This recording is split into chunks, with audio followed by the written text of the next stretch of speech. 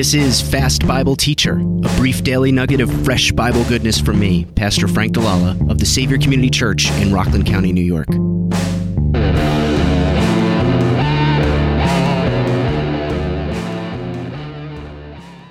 Jude, verse 16.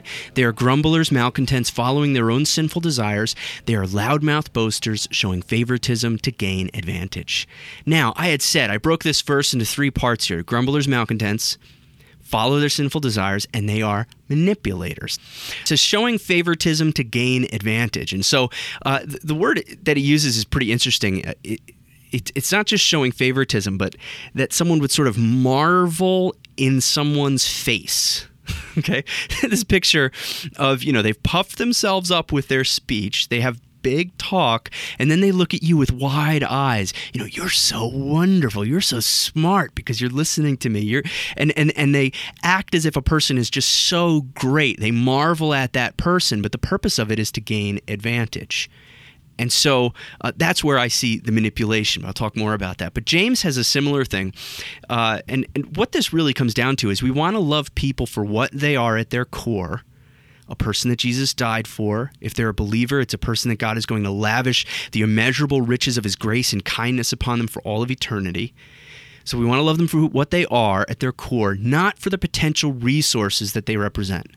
Either their money or their power or their lack of money and lack of power. And James talks about this in chapter 2. He says, "My brothers, show no partiality as you hold to the faith in our Lord Jesus Christ, the Lord of glory. For if a man wearing a gold ring and fine clothing comes into your assembly, and a poor man in shabby clothing also comes in, and if you pay attention to the one who wears the fine clothing and say, 'You sit here in a good place,' while you say to the poor man, 'You stand over there,' or 'Sit at my feet,' have you not then made distinctions among yourselves and become judges with evil thoughts?"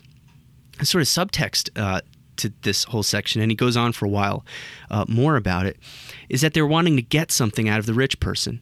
In fact, I get the sense when people read these verses, they get this picture that you have a really clean person and a really dirty, disgusting person who smells bad, who maybe is repulsive to look at. That's not even, The principle here applies to that situation. You would want to be loving and respectful to both people.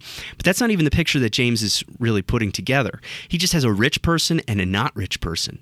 Now, why would you treat the rich person differently? Well, because you would hope that you could gain from their money, from their power, from their influence.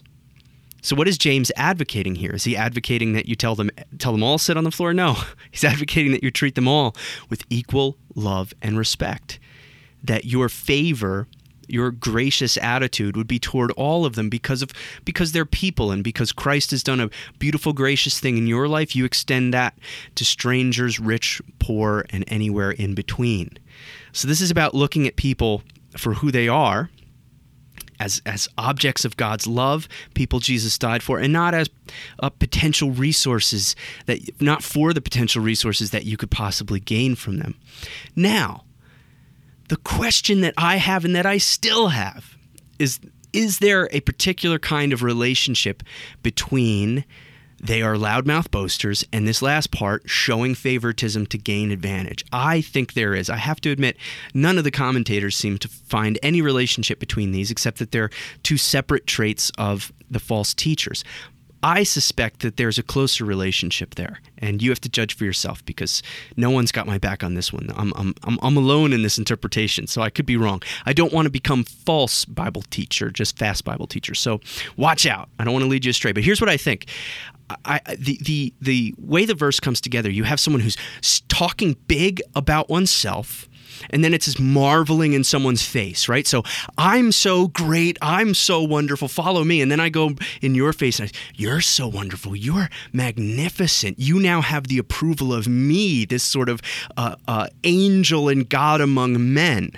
And so I show that favor to you to butter you up so that you're so enamored that this wonderful big talker is impressed by you so that I can get something out of you. And probably the reason I see that connection is because I've seen that connection in real life, where you have someone whose motivations for ministry are corrupted, who puffs themselves up in front of other people. And then when those people who are impressed by that false teacher then have the false teacher impressed with them, it puts that person in a great place to be manipulated. We have a great summary from Raymer in the Bible Knowledge Commentary. He says, vocally discontented, sinfully self-centered, extravagantly egotistical, and deceptively flattering. Such are apostates then and today. For show links and notes for my Sunday Sermon podcast and for the big show, a frank discussion with Jan Jacobs, go to fastbibleteacher.com.